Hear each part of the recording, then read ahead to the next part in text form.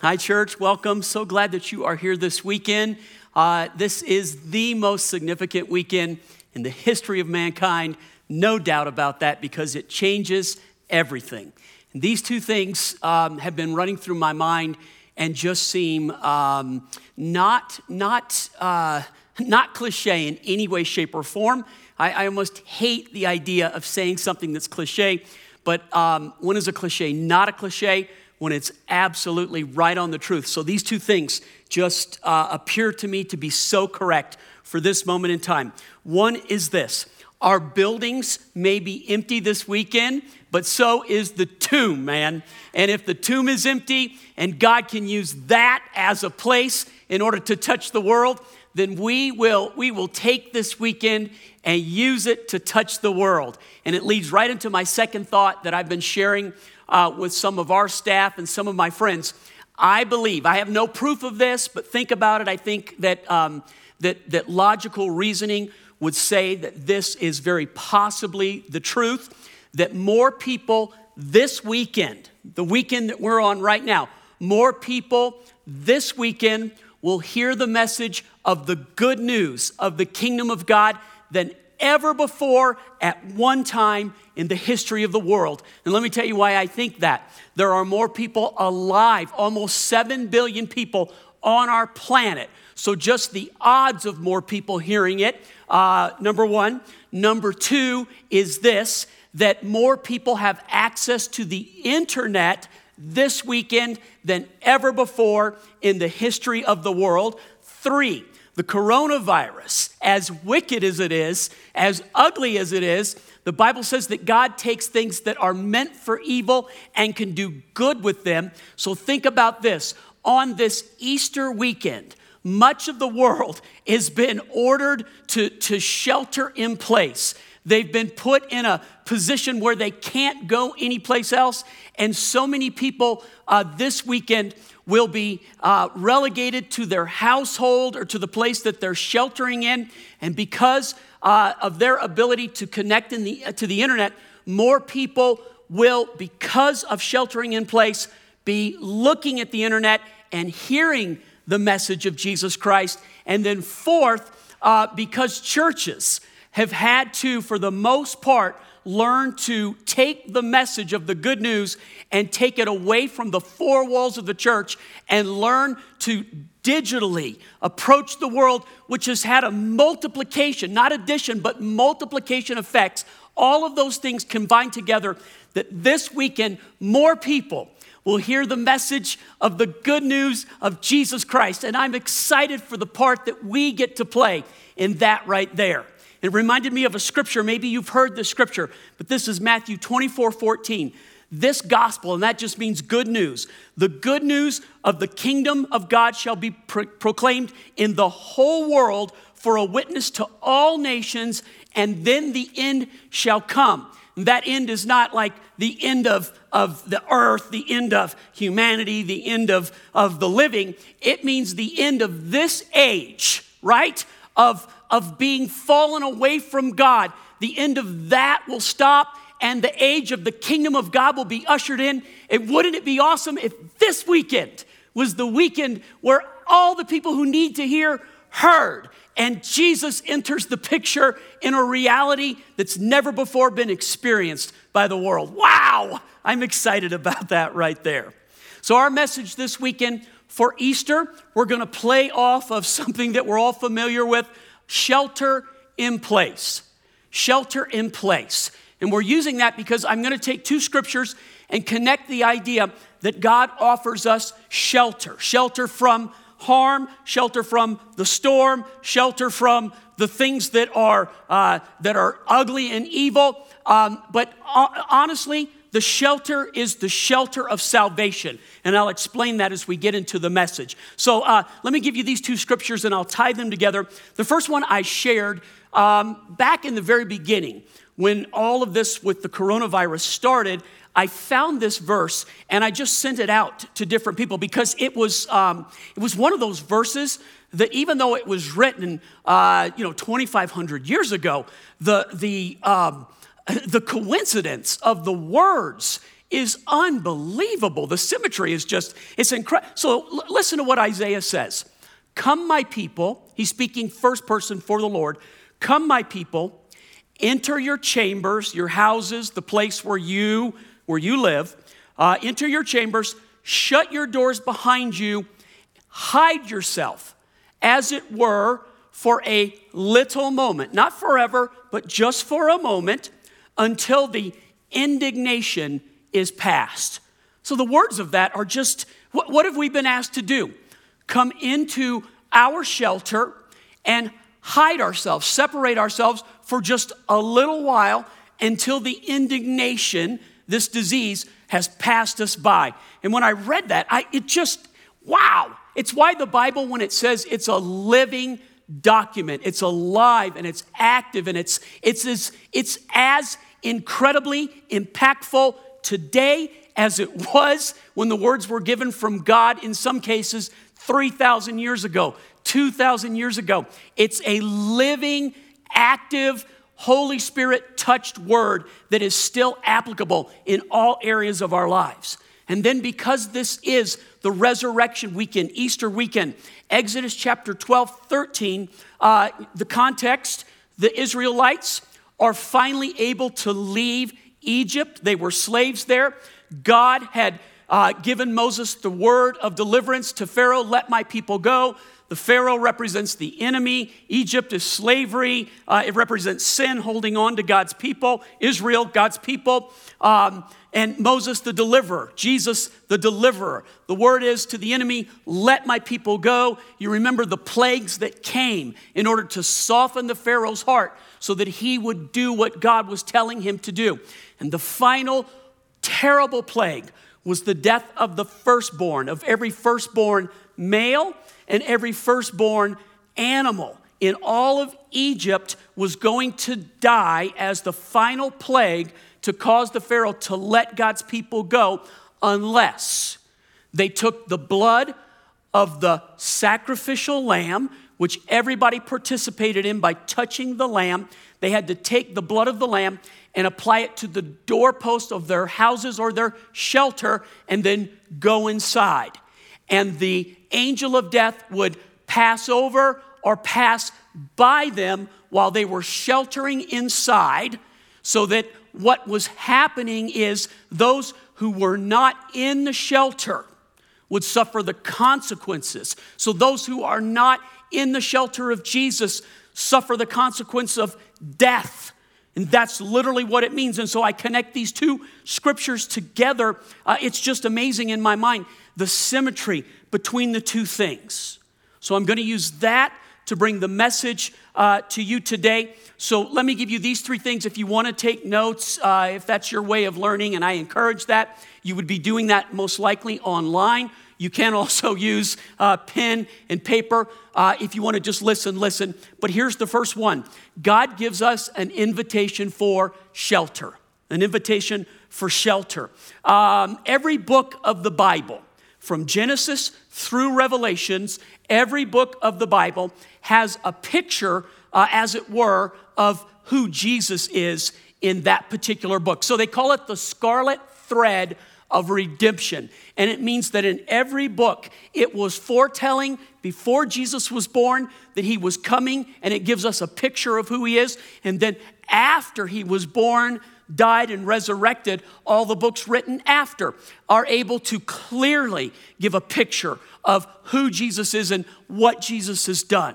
So all the way back in the book of Genesis, there was a word that was given to Noah. You remember the story about Noah. God told him to build an ark, that a flood was coming, and that whosoever wanted to get on the ark to find safety could. The Bible says that for 100 years, Noah was a preacher of righteousness in his generation. But if you know the story, when the flood came and the door to the ark was closed, how many people got on it? For 100 years, Noah kept telling people, get on the ark, a flood is coming. Get on the ark, it's safety. Get on the ark, you'll live. And he did that for 100 years, effectively building the ark while he was preaching so that people could see it. And people didn't believe, doubted. And then when the day that the rains came and the fountains of the deep broke open and the flood came. The only people on the ark were Noah, his wife, his sons, and their wives. That's it. Of all the earth, they were the only people who listened. The point is, listen very carefully, the point is, each book of the Bible paints a picture of who Jesus is. In this case, Jesus is the ark of safety. Your safety, the place that you find shelter, the place that you run into, the place that you go to escape death is Jesus. There are no alternatives. There are no other arks. He is the ark of safety, of salvation, and of shelter. And here's the good news. It's not raining yet. You have time. Today's the day of salvation. You have time to get on the ark of safety. Speaking of just the idea of shelters, we had a little dog. All of our family, Chris's side of the family, loves schnauzers, little German schnauzers, the miniature kind. And they're cute little dogs, and they have a lot of things going for them that some dogs don't. For instance, they're small, love that. They don't shed, yes. They are clean little dogs, neat little dogs, just friendly, loyal, fun. They're just good little dogs, better than every other dog. Maybe not. Okay, I'll give you that's a debatable issue. But we had a little dog named Munchie. And Munchie was just, his official name was Munchausen. We named them after German because they're German schnauzers. So Munchausen, but we called him Munchie. And Munchie and I would go for walks on a pretty regular basis, and I live close to a golf course, so that we would walk all different times of the year, spring and summer and fall and winter. And I remember one afternoon, one of those Colorado winter afternoons where you could see the dark clouds build up over the mountain and the wind coming from the north and pushing up against the mountains. It was that storm against the Front Range where it's setting up just right to begin to dump snow. And Munchie and I had gone out for a walk. Our second dog's name is Ziggy. He is a naughty dog, not like Munchie. So we took the dog and we were going for a walk. And on the golf course, there are little shelters, so that in the summertime, if there's a lightning storm, you can go into these shelters, and it has a lightning rod to deflect the lightning and to keep you safe out of the rain and safe from the lightning. But in the wintertime, when nobody's out there playing, as we were walking along, man, it began to snow. It came so fast, that upslope, and it came so fast. And it was one of those ones where it seemed like it was 2-3 inches an hour that was coming down. And I got caught out in it. And we were trying to get back. We'd gone on a pretty long walk, a couple of miles away from the house. We were trying to get back to the house. And I came across one of those little shelters. And Munchie and I went into the shelter, and the snow was just coming down. And we just sat in that little shelter together and kind of huddled up together and watched the snow come down. And here we were in the middle of this storm. We found this shelter that protected us from all of the elements that were going on. And the only reason I share that, it's a nice picture, a good picture of what it is that Jesus provides for us in the storm of the things that happen around us and to us, and that sometimes we witness and we're caught up in it as we're trying to function, right? God offers us a table in the presence of our enemies. He offers us a shelter in the storm, and he offers us a way out of the trouble so that it doesn't touch us and we're protected. And if it's true that God offers to us good shelters, then you know that the enemy has a false shelter that he offers to people, a false idea of a shelter that they think is going to protect them.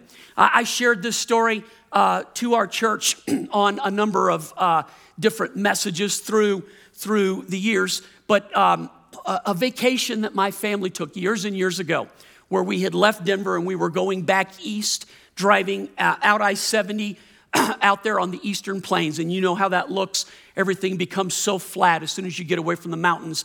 And it stays like that until you hit the Atlantic Ocean, basically. It's just so flat in so many places, and I'm exaggerating. I know that there are the mountains on the East Coast. But as we were driving out on the eastern plains of Colorado, Chris is asleep. The kids are all at this point, they're young and they're asleep in the back of our minivan.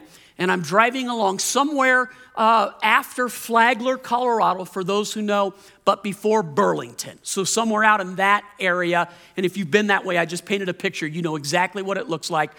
Tons and tons of farmland, grazing land. And from the distance, I could see a sign, probably a 75 or 80-foot sign, a pole that went up and then a huge sign on the top of it. And as we got closer, it stood out because there was nothing else for miles around. And as we got closer, I could see maybe 50, 75, 100 cows had all gathered around the base of this huge billboard post that went up. They were trying to seek some shade from the sun. And if you just followed, so here's all these cows at the bottom, and right in the middle of them is a signpost that went up, I'm serious, 75 feet. It was huge. You could see it for miles. And then at the top was a picture of a hand holding a knife and a fork and a really juicy steak, and they were cutting through the steak. And then it said this, you might remember the tagline, beef, it's what's for dinner. Beef, it's what's for dinner. So I look at the sign and I follow it down to the cows, and I look at the cows and I look back up at the sign, and I'm thinking to myself that this is absolutely ironic that these cows are seeking shelter in the very thing that represents their death. And so we go, stupid cows, right? Wrong. Think about the people that you and I both know. But maybe our neighbor, maybe our friends, maybe even ourselves. The way at times we seek shelter from things that absolutely represent our destruction and our death. We'll turn to things to self-medicate ourselves from the anxiety and from the pressure that we feel.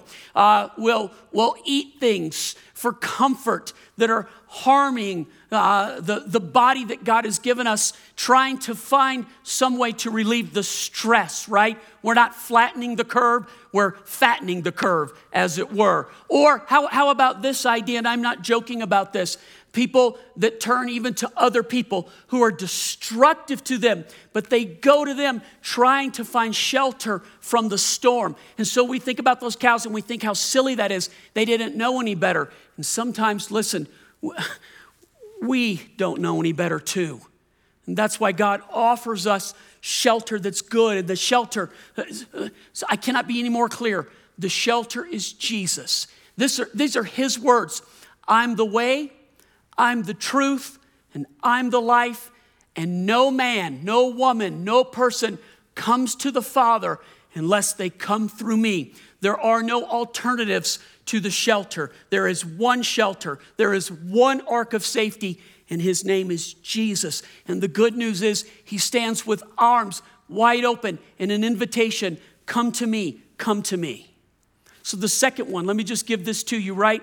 An invitation for life. Using these two scriptures, Isaiah 26:20 and Exodus 12:13, I think that both of them combined speak to us of an invitation for shelter, and they speak to us as an invitation for life. Both stories invite people to choose life over death. Both stories paint the picture, use the clarity of enter into your shelter and hide yourself for a little while as the indignation or the angel of death passes by. Both can represent the same thing.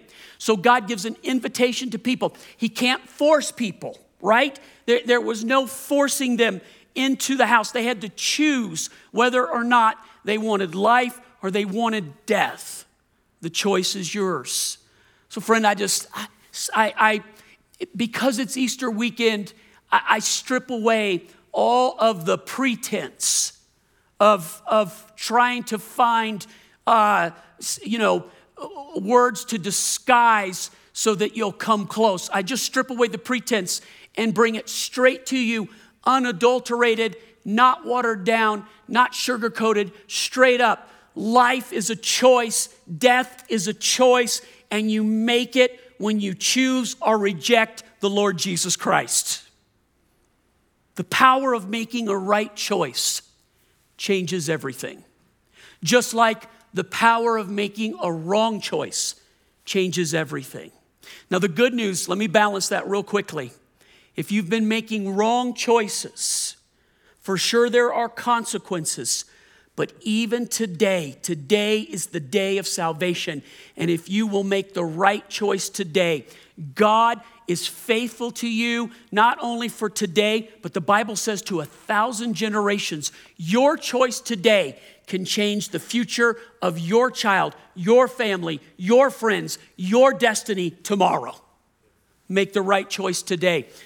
But if that's true, then it's equally true that the wrong choice today is stacking up what the future is going to look like for you and for the people that you have influence over.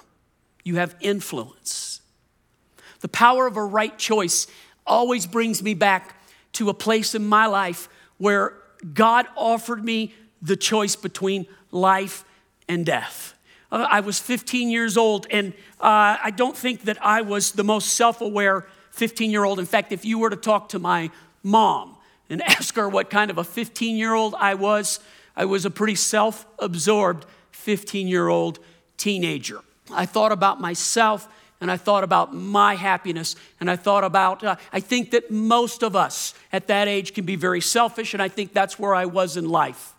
But a series of events brought me to a place in my life where I literally was asking the question, why am I here? Have you ever been there? Have you ever asked the question, why am I here? Or have you lived long enough and done things your own way where you've said to yourself, is this all there is? There's got to be more to life than this. Have you ever been there? I think that so many of us end up in that place. And at 15, I found myself maybe not fully like someone who's lived a life and had more experience, but I think that the commonality that we all come to at some point in our life is that we ask ourselves, why am I here? What is it all about? What is my purpose? And I remember having enough knowledge that I picked up a Bible and I said to God, God, tell me why I'm here. What is my purpose all about? And I know you're thinking, wow, at 15, you were that self-aware? No. At 15, though, I had a God who loved me and who cares for me just like he does for you and for yours. And when I stopped and asked the question, why, I think that he longs to answer that question for us. So I picked the Bible up. And I played Bible roulette. I was just going through it, trying to find a place. And I'm not suggesting that this is the way to read the Bible, but I'm just telling you what my story was. 15 years old, in Slidell, Louisiana, in the middle of the night, about 2 o'clock in the morning, I asked the Lord, what is it about? Why am I here? What do you want me to do? And going through my Bible, my eyes landed at Luke chapter 4, verse 18, and I read these words. The Spirit of the Lord is upon me because he's anointed me to bring good news to the poor. He sent me to proclaim that captives can be free, that the blind will see, and that the oppressed, listen, the oppressed will be broken out of their oppression and set at liberty. That the time of the Lord's favor has come to mankind. Those are literally the description of the time or the year of Jubilee. And it's why we named our church what we named it, Jubilee Fellowship, because this is the time of God's favor on the earth. He loves you and he reaches out to you today. Friend, don't let me be the stumbling block. I realize that some of the things I say and do can get in the way of this good news, but see my heart for what it is. Man, I stand here today proclaiming the thing that God put on me, that this is the time of God's favor, that the Spirit of the Lord is on me to tell you good news, that God loves you and he cares for you and he has a purpose and a plan for your life. And it's not just cliche and it's not just a pipe dream and it's not just good sounding words. God loves you. God calls to you right now. Man, if you're watching this, it's the proof that God likes you. Maybe you wondered, how does God feel about me? Listen, I'm telling you, if you're hearing my words right now, it's the proof that God likes you.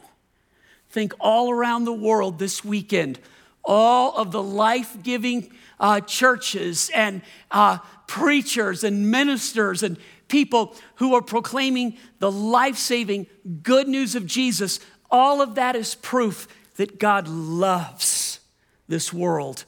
He loves this world. So at 15, I read those words, and I know, listen, I can't answer all your questions of doubt. And if you judge this as being phony and false and stupid, I can't answer your question. All I can do is tell you my story, and I do have this proof that 40 plus years later, saying yes to God changed everything. It changed my destiny. It changed the destiny of my wife. It changed the destiny of my children and my children's children. It changed the destiny of who they married. It changed the destiny of where we're going. It changed the destiny of so many people this weekend that'll hear this message. Me making the right choice at 15 is making a difference all around the world and can make a difference for you today. God loves you. What choice will you make? So I can't say it any more clear than what I'm saying. Life is an invitation that you either say yes or you say no to. You can't be neutral. And if you think to yourself, well, I'll just wait and see. Jesus himself talked about that very thing by saying that there is no neutrality spiritually. You're either for me or against me. For me or against me. And I know that just sounds like, Pastor, you're taking away all the choices. No. I'm offering you the choice. Choose life. You know, through the Bible, there are several places where it says God sets before us life, death, blessing, cursing, and then this admonition. Therefore, choose life. If life is so obvious, why do we have to be encouraged to choose it? Here's why. Because the enemy will disguise death as though it were life. All the way back to the very first story that the Bible gives us, speaking of spiritual principles, the enemy tempts mankind with the very fruit that God said, the day you eat of this, and this is the only fruit you can't have, the day you eat of it, you shall surely die. And the way that the enemy tempted them was to show it to them, to question God, did he really say? And then the Bible says, when Eve looked at the fruit and saw that it was pleasant to the eye, that it looked like it would taste good, and it looked like it would give her something that she didn't have, she pushed away what God offered and chose what the enemy offered. And God had said specifically, the day you eat of it, you will die. My point, God sets before us life and death, blessing and cursing, and encourages us to choose life. And if it was so obvious, then everybody would do it.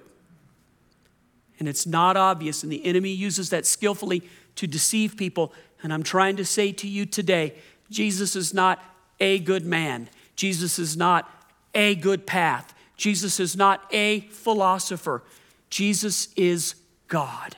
He is the way to open your eyes, your understanding, your heart. He is the way, the truth, the life, and no person comes to the Father without going through Jesus. The third one is just simply there's an invitation from Jesus to all of us today. This weekend is one of my favorite weekends of the year because I'm able to put away all the pretense of all what we're trying to do throughout the years and just make it so clear. God has made his love for us so clear. He loved us so much that he sent his only son, that whosoever believes in him doesn't have to perish, but can have everlasting life. We choose the invitation. We say yes to Jesus. Matthew 11:28 is one of my favorite scriptures. Listen to this. Come to me. This is Jesus talking. Come to me, all who are weary and heavily burdened, and then it puts this as a sidebar, especially burdened by religious rituals that provide no peace and no life. And I will give you rest, refreshing for your soul and your salvation. Jesus stands today, his arms of friendship wide open, his hand outreached to you, extended to you, asking you, do you want peace? Do you want joy? Do you want life? Giving you the opportunity to choose. Come to me is a choice. I've set before you life and death, blessing and cursing. Therefore, choose life. You choose. In the Old Testament, that scripture that I used to begin this message from Exodus, it says, but the blood on your doorpost will serve as a sign marking the houses where you are staying. When I see the blood, I will pass over you. The plague of death will not touch you when I strike the land of Egypt. It's a choice to apply the blood of the sacrifice to your life. The Bible says without the shedding of blood, there is no forgiveness of sin. It paints a picture from the Old Testament and fulfills in the New Testament through Jesus. The sacrifice is Jesus. He is the Lamb of God sent to take away the sins of the world. And on a cross, he spilled his blood and took our punishment. He took our place so we could have his place. He died universally for all people, but it's applied individually through a choice. And what choice will you make today? Will you choose life? Will you choose Jesus? Will you make him the Lord of your life? The beauty of the resurrection is this wonderful point right here. Here's what it means. The resurrection means all things are possible to him who believes. So all things are possible to have life and to have salvation, to be forgiven and to find friendship with God. The resurrection is the proof that all things are possible. So I want to give an invitation for these two things, and I want you to listen very carefully to what I'm about to say. Do you need God's mercy and do you need God's grace? Do you need his friendship? Do you need shelter? Will you choose life? Do you want God's mercy? It's a choice. How do you choose it? By saying to God, be merciful to me. God, forgive me. God, I say yes to you. There's not a specific prayer that you have to continually say in order to get God's attention. From the sincerity of your heart, all you need to do today is to say to the Father, yes, I need your mercy, and I need your grace, and I need your love, and I want your life. How you say it is not important. It's the place of your heart that you say it from that matters. To sincerely say to God, help me. Help me. I'm a sinner and I need your help. There's a story in the Bible that Jesus teaches about two people that approached the altar asking God for mercy. One was a Pharisee who was self-righteous, and he stood before the Lord and said, God, I do all these wonderful things. Surely you'll give me your mercy. And the other one was a sinner who was so humble and so aware of his own shortcomings that he couldn't even look up when he stood at the altar. The Bible says that he beat his breast. It's an Old Testament signification of humility and sorrow and repentance. He just beat his breast and he said, Father, I'm a sinner. Have mercy on me. And then Jesus asked the question, which one do you think God will show mercy to? And the people who heard said, well, of course, it's the one who approached God in sincerity and humility. And it's just that simple. We don't approach God through our self-righteousness. God, I've been a good person. God, I'm trying really hard. God, I'll show up next week. God, you must be really pleased with my effort. We approach God with humility. God, I need your help. God, I'm not worthy because of me, but because you love me, I approach you and I say yes. What a difference between those two people. And I just want to say to you today, if you need his mercy, and you need his love.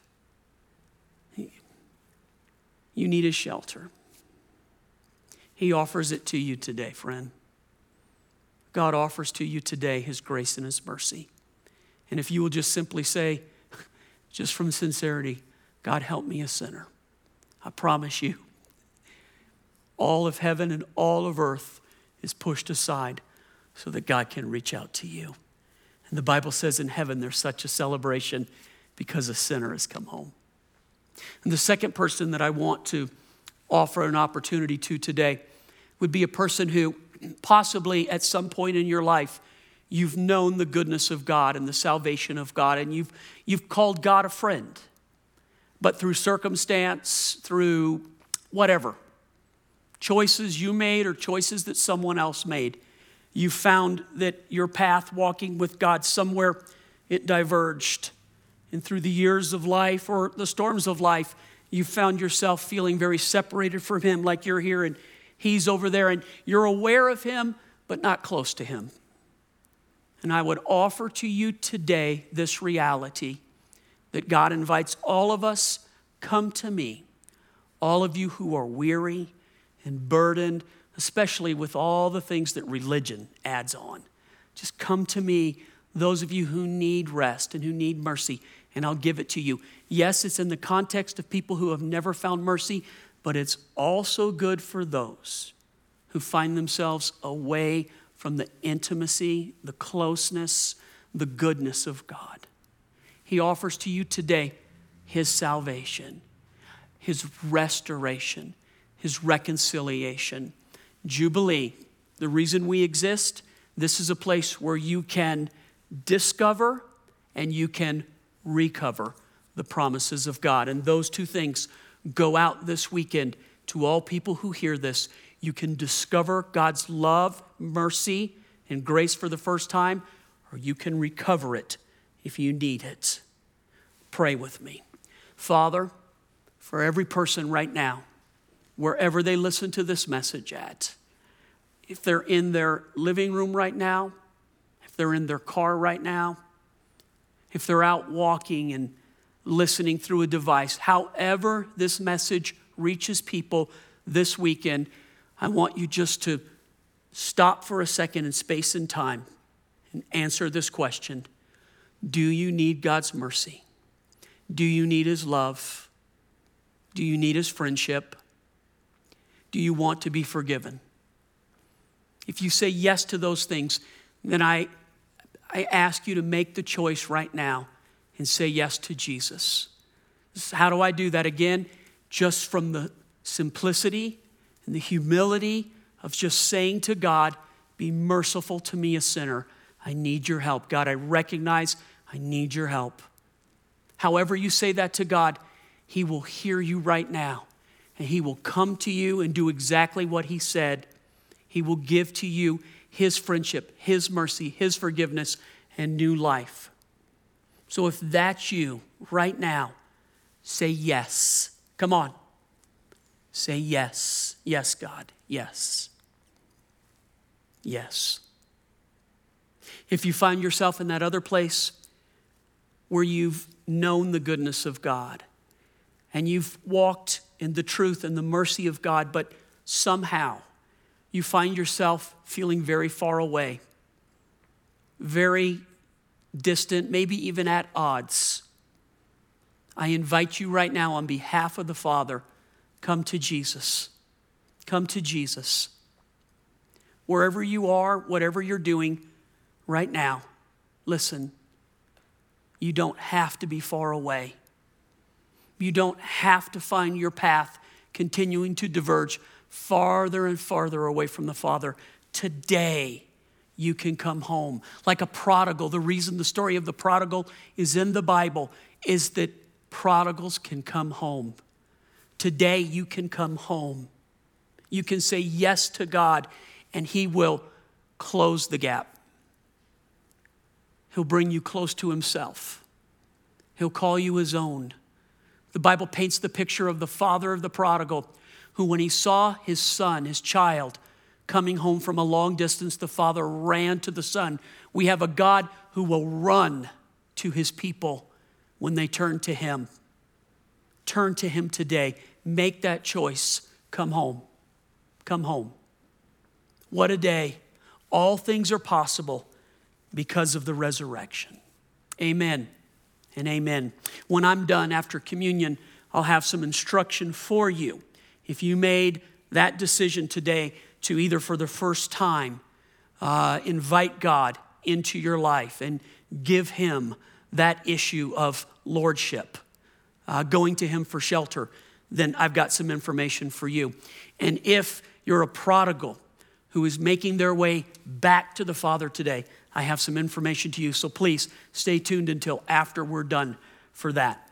But in the meantime, we're going to take communion today because this weekend is when communion was introduced to the body of Christ.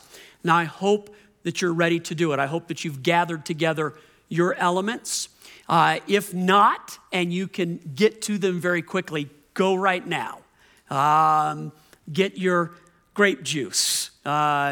Get some form of the bread. And let's do this together. Even though we're separated by distance this morning, in the Spirit, the Bible says we're one. So we're going to do this as a family, as one. And I can't wait to do this in person with you again.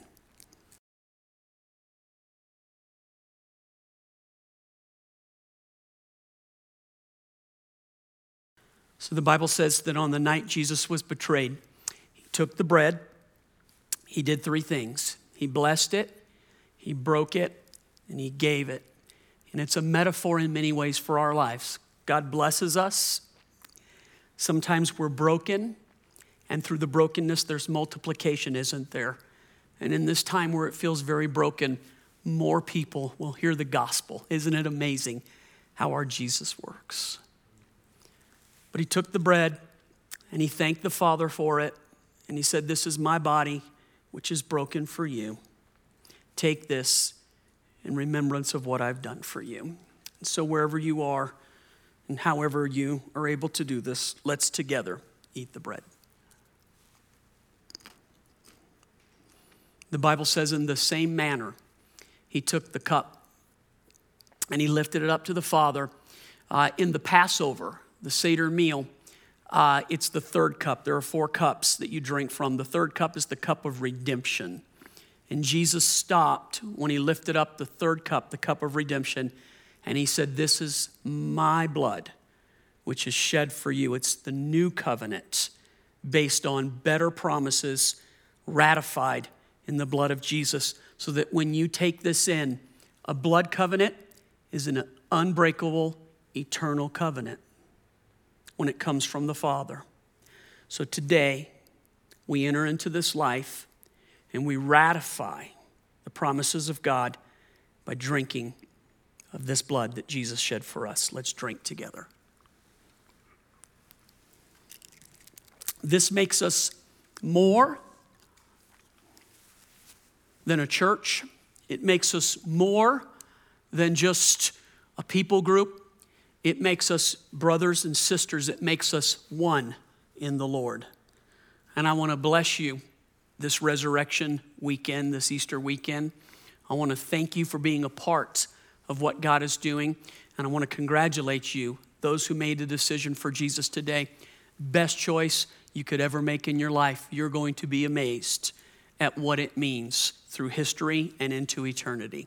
I love you. Can't wait to see you. I'll talk to you soon.